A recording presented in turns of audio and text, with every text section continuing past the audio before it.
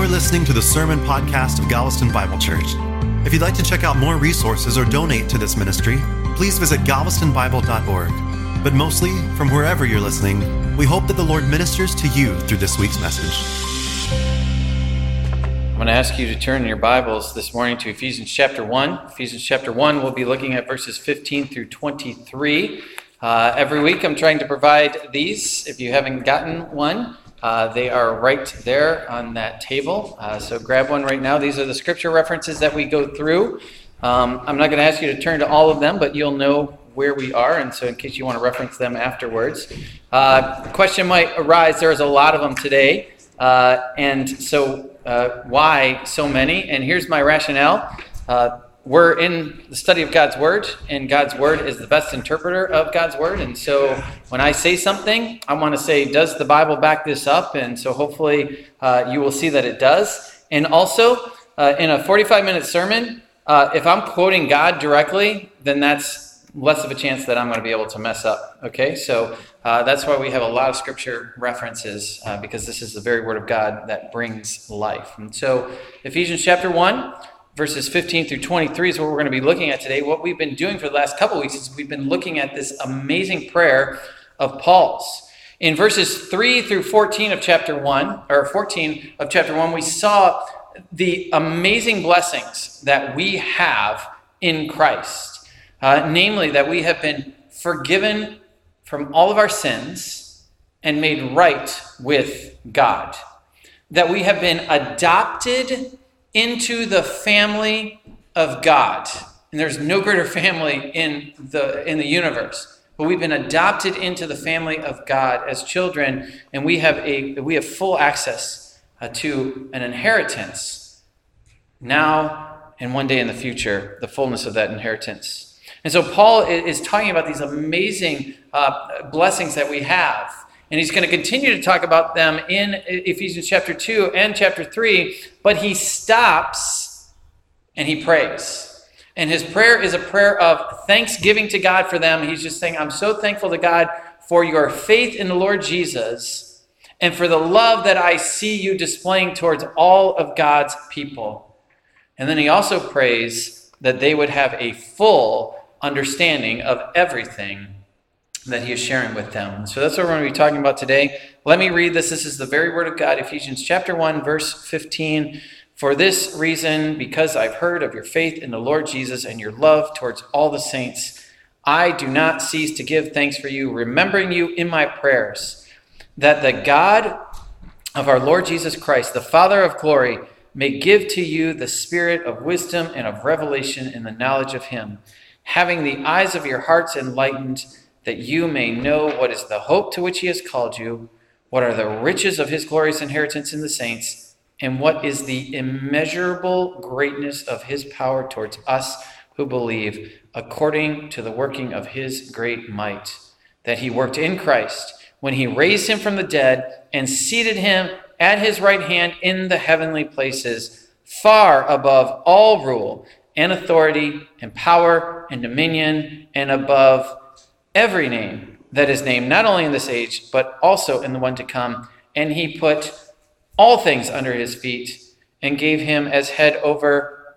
all things to the church, which is his body, the fullness of him who fills all in all. Do you hear all, fullness, these superlatives? Like he is trying to communicate these wonderful truths of God in mere human language. And so let's pray before we dive into this. Father, we thank and praise you for your word. Holy Spirit, do what you need to in our lives. I beg of you that you would help me to get this, that you would help everyone in here to get this, to truly, truly get these wonderful truths. And I pray that we would then live accordingly. Be with me today as I speak. Be with your people as they listen.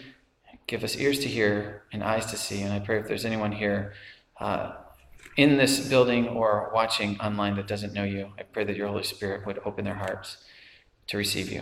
And I just pray this in the name of Jesus. Amen. I was introduced to a movie entitled Good Will Hunting. in a counseling class in seminary. I do not recommend the movie simply because it's got a lot of strong language in there. But there's a powerful scene at the end that I really want to talk about. But so Will is the main character, and he is a troubled youth. Like, he is in his either late teens and early 20s, somewhere around there. And he is just in and out of prison and stuff like that. And the reason is because he has been severely abused as a child. He's been bounced from foster care home to foster care home, removed from each one because of severe physical abuse. And so he finally gets in trouble. He hits a cop and he's going to jail. But the other thing about Will is that he is off the chart intelligent. I mean, whatever he sees, he remembers. Whatever he reads, he remembers. And he is just amazing at mathematics, doing problems that even math professors can't even do. And so one of the professors sees this, and he learns about Will, and he doesn't want him to go to jail. But the judge says the only way that you can stay out of jail is if you actually go through therapy sessions, through counseling sessions that satisfy the demands of the court. And so they try to hook him up with some psychiatrists, and everyone he just makes so angry that they just say, I don't want to deal with this guy. I don't want to deal with this guy. Because he knows more than them. He's read more than them. He comprehends it, and he just plays with them. And so finally he comes across this counselor named Sean, who really sees through all of Will's like walls and stuff like that, and really starts to make some headway with him. And so it goes through the whole movie, and he's making more and more progress. And then it comes to the final session. And Will's standing there in his office. This is it. And Will kind of jokingly says, so is that it? Did I pass? You know, kind of like, am I going to stay out of jail type of thing? And he's like, what's the diagnosis? Is it Will has some detachment disorder or something? And Sean, the psychiatrist, the counselor, kind of chuckles and says, yeah, something like that. And then Sean gets really serious and picks up the file with all of the reported abuse that Will has gone through, with the pictures of the abuse, the graphic pictures of the abuse that he went through. And he looks Will in the eye and he says, Will, all this stuff, it's not your fault. And Will's like, I know. And Sean gets a little bit closer and says, no, it's not your fault. I know. And he keeps getting closer. Will, it's not your fault. And then Will is just quiet, and you can see him seething with anger as he's thinking about all that he's gone through, and thinking there's always that thing that's saying that it's your fault. You deserve to be abused. And he keeps saying, Sean keeps getting closer and closer, it's not your fault. He says, son, it's not your fault. And he gets right up in his face, and Will just pushes him back and says, don't mess with me, Sean. Not you. Don't mess with me. And Sean gets closer and says, it's not your fault. And then finally, Will just breaks down and loses it and just falls into Sean's arm and cries like a baby. What had happened is that he knew intellectually that it wasn't his fault, but it hadn't gotten into his heart. He didn't know it experientially. And that's what happened. And the walls came down. And the implication of the movie is that Will was then liberated from that bondage. He knew it at a heart level. And I believe in a similar way that this is what Paul is praying for here. Paul has just laid out fact after fact of what God has done for them, about how God views them. But he knows that a mere intellectual knowledge of these facts mean absolutely nothing if it doesn't get to your heart. They mean nothing. They have to, the Ephesians believers and they have to, as Paul says in Romans 10, believe in their hearts. Believe in their hearts. It has to get from the head to the heart. I think of Martin Luther. Martin Luther probably studied the Bible more than anyone. And he knew, he could probably quote all of the scriptures, but it hadn't made it to his heart. He knew intellectually, he knew what it said, but he hadn't experienced it. And then one day, the Holy Spirit opened his heart, and Martin Luther said it was like the gates of heaven were open, and I walked through knowing that I was right with God. And because of that, many came to faith in Jesus because of his powerful testimony and his message. Last week, I had breakfast with a man who knew a lot of facts about the Bible. I mean, I was amazed as he was talking. He's like, this and this, and I'm like, whoa, my goodness, how do you know all this stuff? And he just talked on and on for like 10 minutes, and then I finally just said, I get that all, but do you know Jesus? Do you love Jesus?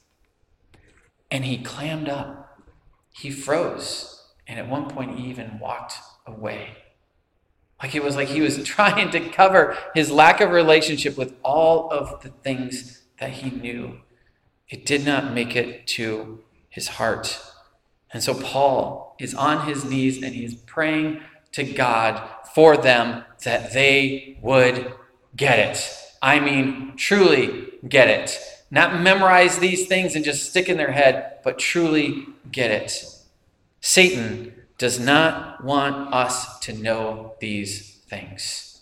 He does not want us to really know these things because once we know them, it changes everything. And he does not want that.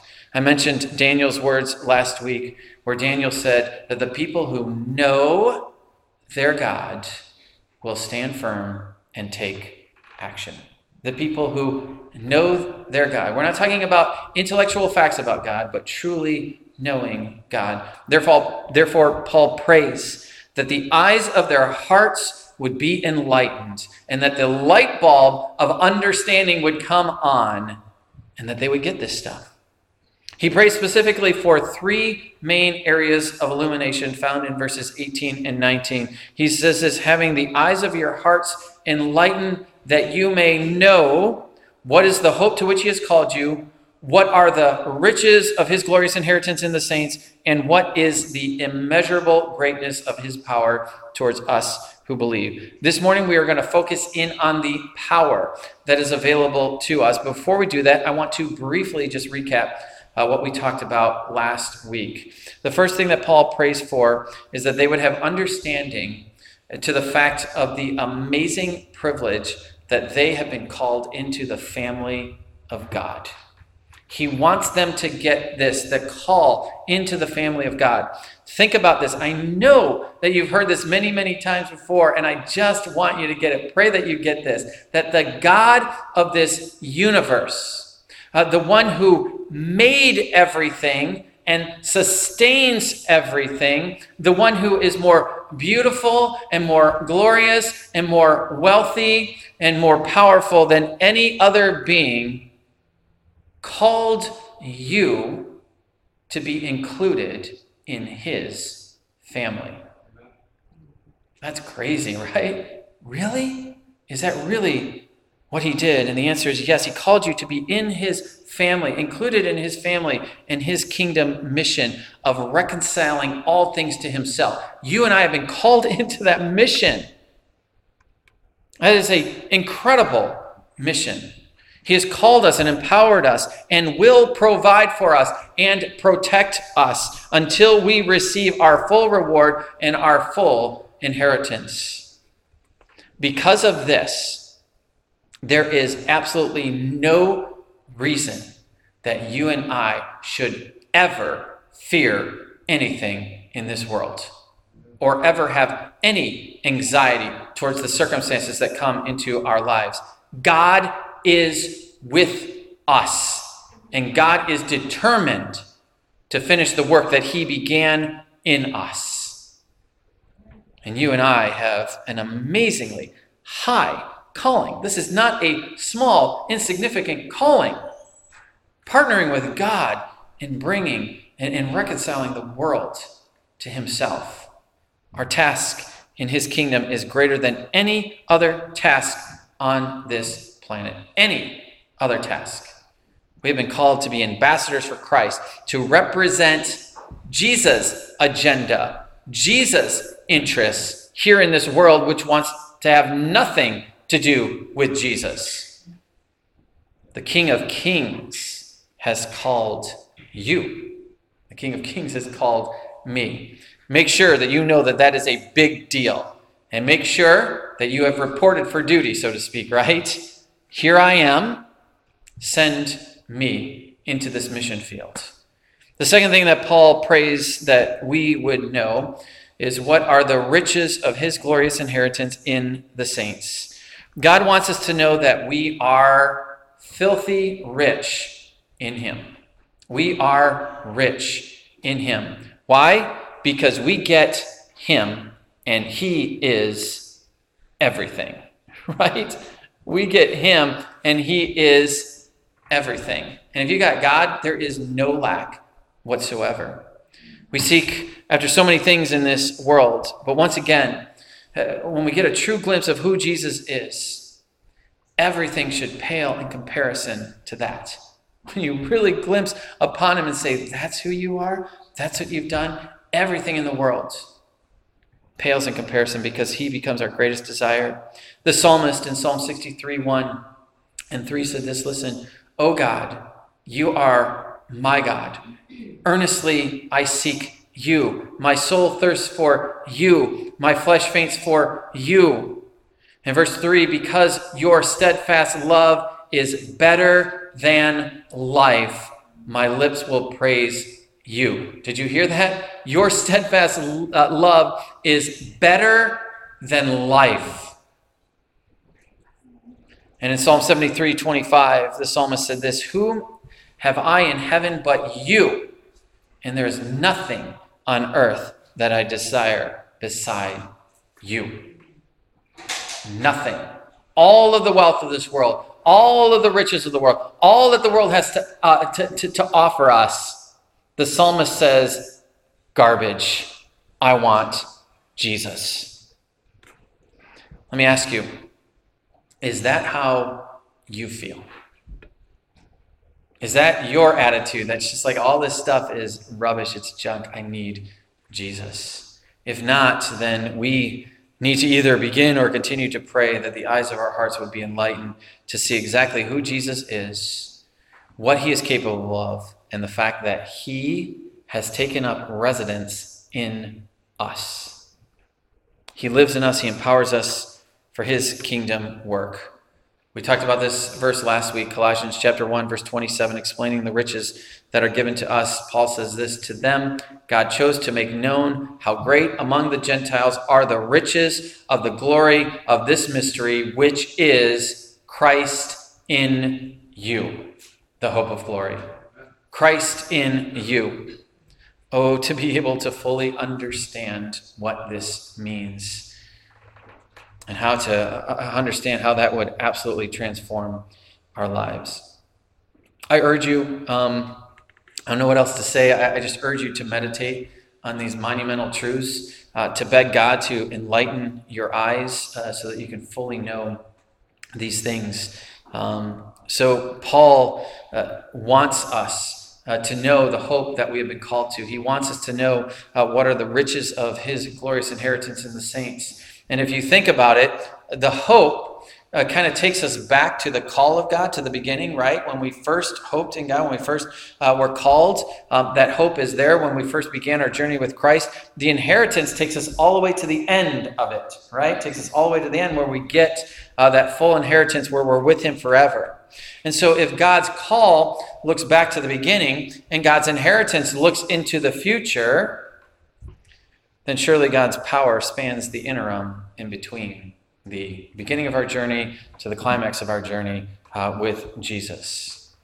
So how do we know? How do we know that God's call in our lives here on earth will result in us finally one day being with him in glory? I mean, this life is rough, right? It is very brutal. The pull of sin is so strong. And I don't know about you, but I feel so weak, right? What will keep me from falling away completely? What will ensure that I am with Jesus one day? And the answer is, and always is, the power of God will. It is the power of God. What kind of power is it? That's what we're going to answer today. What kind of power is it? And is it enough? Is it enough to do this? And we'll see as we look at what kind of power it is that it is enough. But what I wanted you to look at first of all is that there are 4 words that are used for power in verses 18 and 19 in this text. They are power, working, great, and might.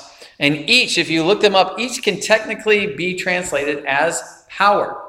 And if you did that, what you would have is something like this. And what is the immeasurable greatness of his power towards us who believe, according to the active power of his power? Do you think that Paul is trying to communicate something to us? Yes, he is. He is trying to communicate that there is power available to us. In fact, he has already called it immeasurable power. You can't even measure it. Nothing on earth can measure it.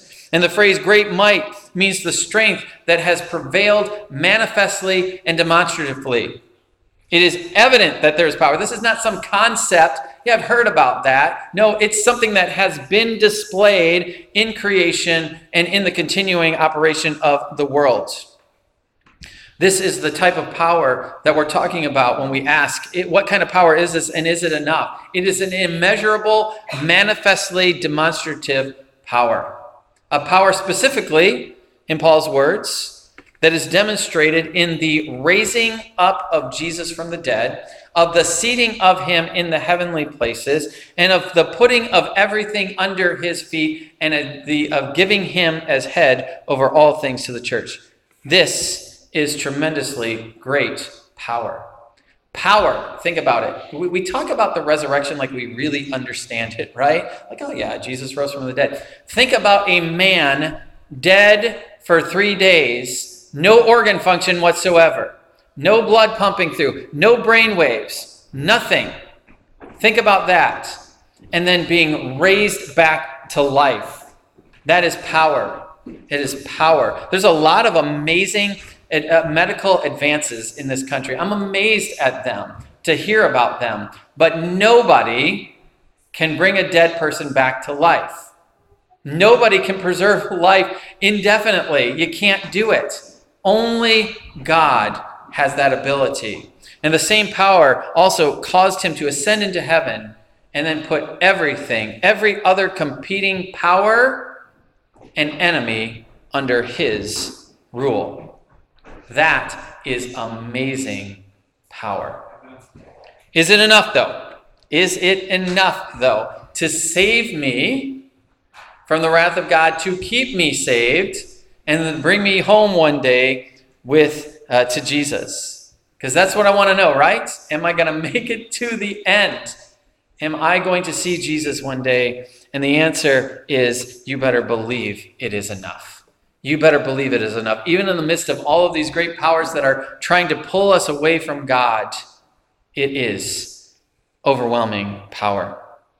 Last week we mentioned that we cannot look at the beginning of the book of Ephesians without having the end of the book in mind. So I'm going to ask you to turn to Ephesians chapter 6. Ephesians chapter 6, verses 10 through 12. Because there Paul talks about the spiritual warfare that you and I are in.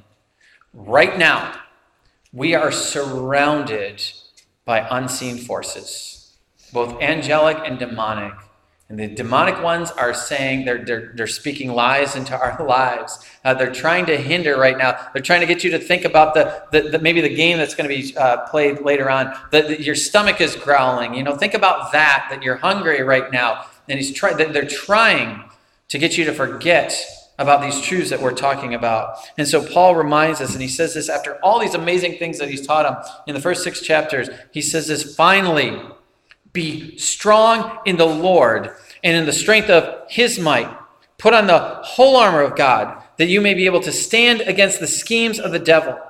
For we do not wrestle against flesh and blood, but against the rulers, against the authorities, against the cosmic powers over this present darkness, against the spiritual forces of evil in the heavenly places. That's who we're fighting against. And if you look at those words, the rulers and the authorities and the powers, they're the same words that are used in Ephesians chapter 1. All of which Christ has been placed not just above, but far above, right? There is no competition. I hope you realize that, right? Jesus is not in an equal struggle against Satan and his forces. Like, I hope I win. I've lost a couple battles, but I'm hoping to come back and win this one. No, there is no competition. There is none whatsoever. He has been placed far above them. Far above them. In fact, Psalm 110, verse 1, speaking of the Messiah who would come one day, says this, the Lord says to my Lord, sit at my right hand until I make your enemies your footstool. You get the imagery, right? Stepping on their necks. They are in submission to him. They have no power over him whatsoever. His footstool consists of his enemies. And so it's safe to say that these rulers and the powers and the authorities are the demonic forces that are fighting against us, the world rulers of this present darkness, spiritual hosts and wickedness, against which Paul is calling us to fight in Ephesians chapter 6. Here's the bottom line. Satan hates God, and he hates us by extension. He hates God, and he hates us by extension. He wants to discourage us. He wants to lead us into despair. He wants to convince us that we are weak, that we are powerless, that we are insignificant, that we are unloved, that we're nobodies. And if he could, he would drag us into hell with him. If he could, he would drag us into hell with him, but he can't. But he can't, because we have resurrection, ascension, authority submitting power working in and for us. Amen. Satan does not have a chance. He does not have a chance. The Bible bears this out. You don't have to turn to these passages. I'm going to read them. Just listen to them. You can reference them later. John in 1 John 4:4 says this, little children, you are from God and have overcome them, for he who is in you is greater than he who is in the world. Remember Colossians 1:27, Christ is in you. Christ's resurrection power is in you. In John chapter 10, verses 27 through 29, Jesus said this, my sheep hear my voice. I love that possessive, my sheep hear my voice, and I know them, and they follow me. I give them eternal life, and they will never perish. And no one will be able to snatch them out of my hand. My Father who has given them to me is greater than all, and no one is able to snatch them out of my Father's hand. Do you see that possessiveness? That possession? They're my sheep. And do you see that we, this is a crazy thought too, we are a love gift from the Father to the Son.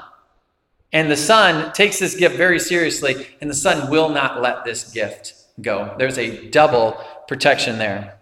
Jude, in Jude 24 and 25 says this, now to him who is able to keep you from stumbling and to present you blameless before the presence of his glory with great joy, to the only God our Savior, through Jesus Christ our Lord, be glory, majesty, dominion, and authority before all time, and now and forevermore. Amen. And then Peter in 1 Peter 1, 3 through 5 says this, blessed be the God and Father of our Lord Jesus Christ.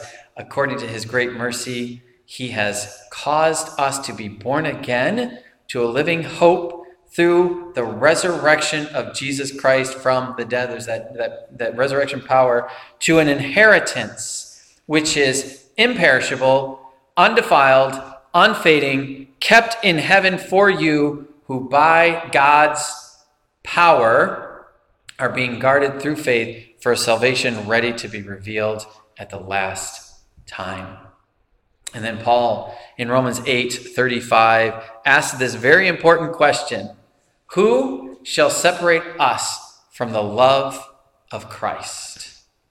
And the answer comes in verses 38 through 39. Listen to this list of things that cannot separate us. For I am sure, Paul says, that neither death nor life, that's everything, right? Nor angels, nor rulers, nor things present, nor things to come, nor powers, nor height, nor depth, nor anything else in all of creation will be able to separate us from the love of God in Christ Jesus our Lord. Why? Well, the answer is in verse 37. He says this, In all these things we are more than conquerors through him who loved us. Power, people, power.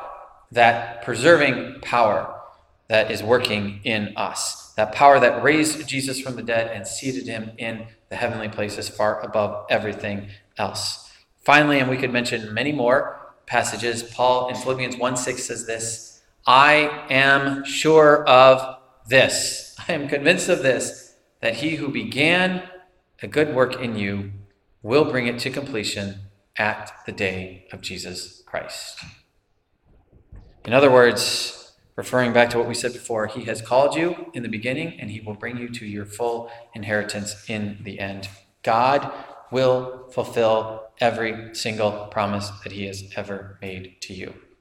If he can't, then he's not God, and you should throw this away and stop coming to church and stop reading your Bible because it's all lies.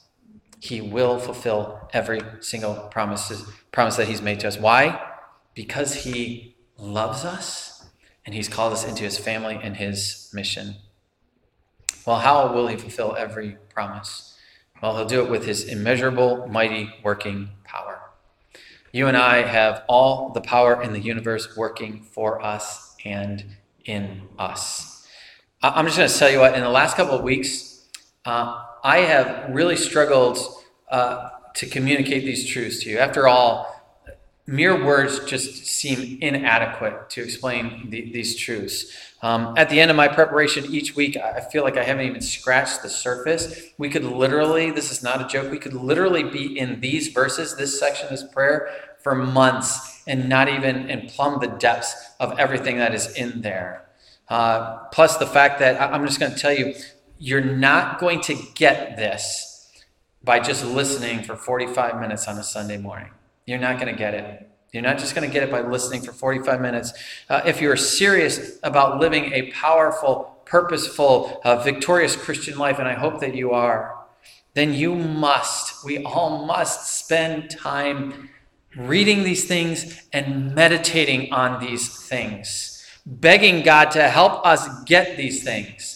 I mean, to really, really get these things. Not so I can answer a question that someone's going to ask me, but that we really get these things. Because to really get these things is absolutely life transforming. But as I've said before in this series, and we're talking about all these amazing things that are available to us. If you're not a Christian today, if you're not in Christ, then none of these things apply to you. None of them. None of them apply to you. There is no hope for you. There is no glorious inheritance waiting for you. There is no power available to you in this life. None whatsoever. But there can be, right? There can be.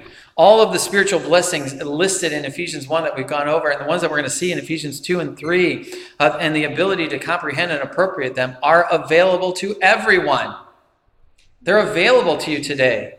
They come through believing in Jesus, through your faith in Jesus. Jesus, through me and everyone else who proclaims his word, is calling you right now into his family. That's what he's doing. He's calling you into his family. He's urging you to consider what I'm saying and to count the cost. Okay, there is a cost involved.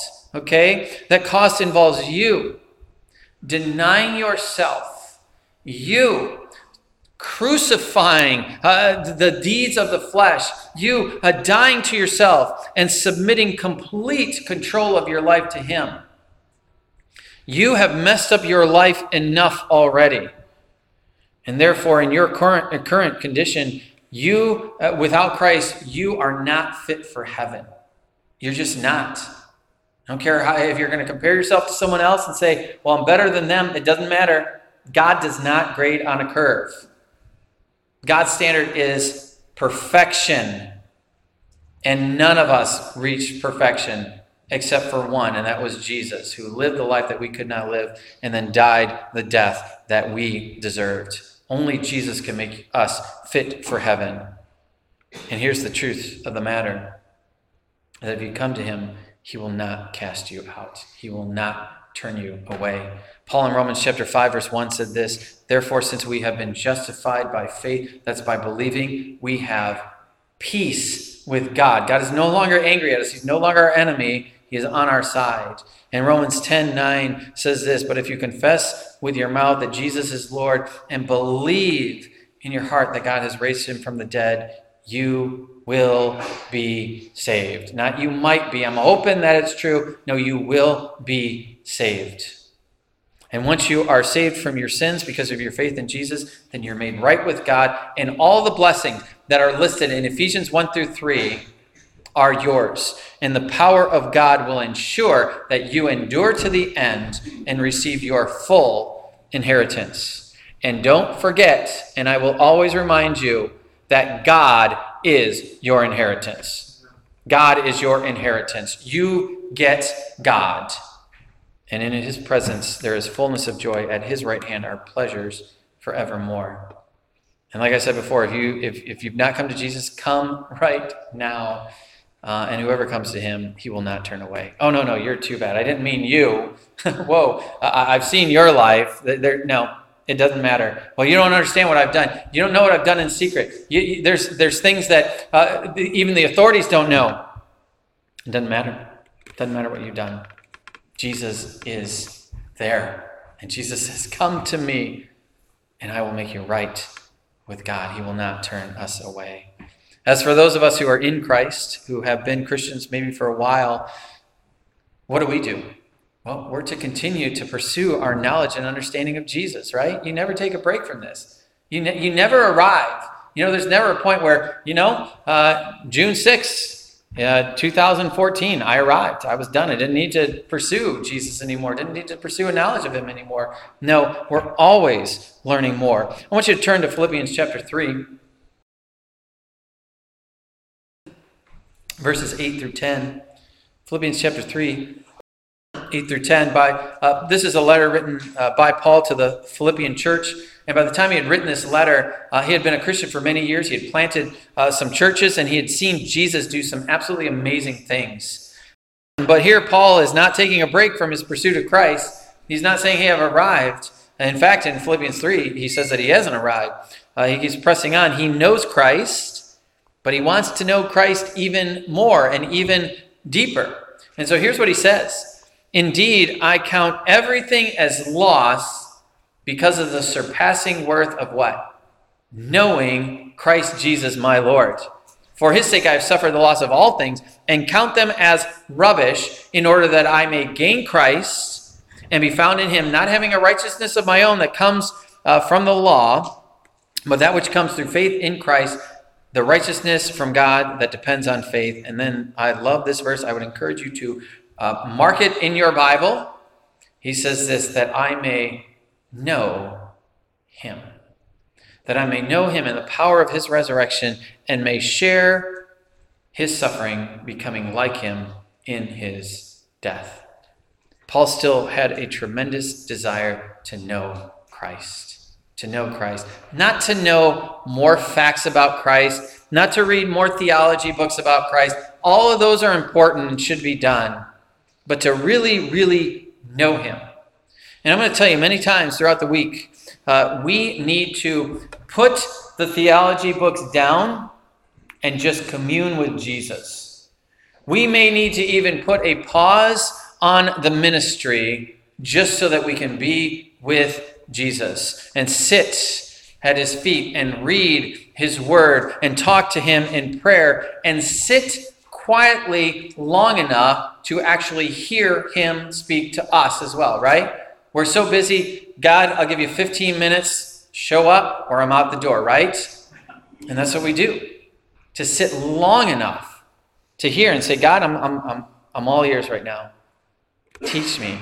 I want to know you. I want to know how you operate in this world." And to meditate on these truths that we find in Ephesians and the rest of the Bible about who Jesus is and what he has done for us. To not let it just go in one ear and out the other. I want you to turn to Psalm chapter 1 because the psalmist addresses this. And I want you to listen to this and I want you to take this to heart. Psalm chapter 1, verses 2 and 3. This is how the book of Psalms is introduced. This is the foundation for the rest of this tremendous book, all 150 chapters of it. There we see regarding the blessed person, he says this, his delight is in the law of the Lord, that's the word of God, and on his law he meditates day and night. How often is that? It's always, right? There's never a time that you're not meditating on the word of God. What's the result? If I meditate on the law of God day and night, if I'm constantly meditating on the law of God, on the word of God, what is the result? Well, he is like a tree planted by streams of water that yields its fruit in its season, and its leaf does not wither. In all that he does, he prospers. There is stability, right? A tree planted by a rich source of nutrition that grows up strong, and it's got fruit, which brings a blessing to everyone who comes around. They're not shaken. They are firm. They're reading the word of God. They meditate on it, and they sit alone. And they're asking God questions like this that we should be asking too. What does it mean that Christ lives in me? What does that mean? Have you ever thought about that? Have you ever taken the time to just dwell on that? What does it mean that Christ has taken up residence in me? Is it true? Does he really live in me? What does that mean? How should that affect the way that I live and how I interact with other people, my neighbors and my fellow classmates or coworkers? How should that affect the way that I live? Think about this. What does God really think of me? What does he really think about me? What does it mean that I am chosen to be his adopted child? Welcomed into his family. What does that mean? What's the advantage of that? Have you ever taken time to think about that? We hear these things, but have we taken time to really dwell on them? And what are the implications of that for the life that I'm living here on earth right now? And how would really understanding these things, how would that transform the way that I think, how my mind works, what I say in my day-to-day interactions with people, and how I treat those around me? And I just have to urge you and myself, take time to meditate on these things, to think about these things. I mean, do the mental work, that hard work of just meditating on these things. Just say, God, I'm going to sit here. Remember Jacob wrestling, and he's like, I'm not going to let you go until you bless me. God, I'm not going to let you go until you help me, till you give me understanding of these things, because I'm tired of living a weak, impotent life. I want to tap into the power that's available to me. Take the time to do that this week. Well, next week, Alan will be bringing us the Word of God, and then when I come back, we're going to be talking we're going to delve into Ephesians chapter 2. And here's what I want you to know. Just because we're done with Ephesians chapter 1, it doesn't mean that we forget that stuff, right? Those who are particularly in medical school, you can't say, hey, I finished that semester, don't need to know that stuff anymore. Nope, you need to know that stuff, right? If you want a foundation for the next stuff that's coming. And so, people, we should be reading and meditating, going back to Ephesians chapter 1 over and over and over again. Do that until you really get it, okay? Which will be until Jesus comes. And so we're going to continue to do that. All right? So that's my encouragement to you. Don't ignore that, right? I am telling you to do that in the name of Jesus, right? Jesus is just like, yes. So let me pray. Father, we thank and praise you for who you are.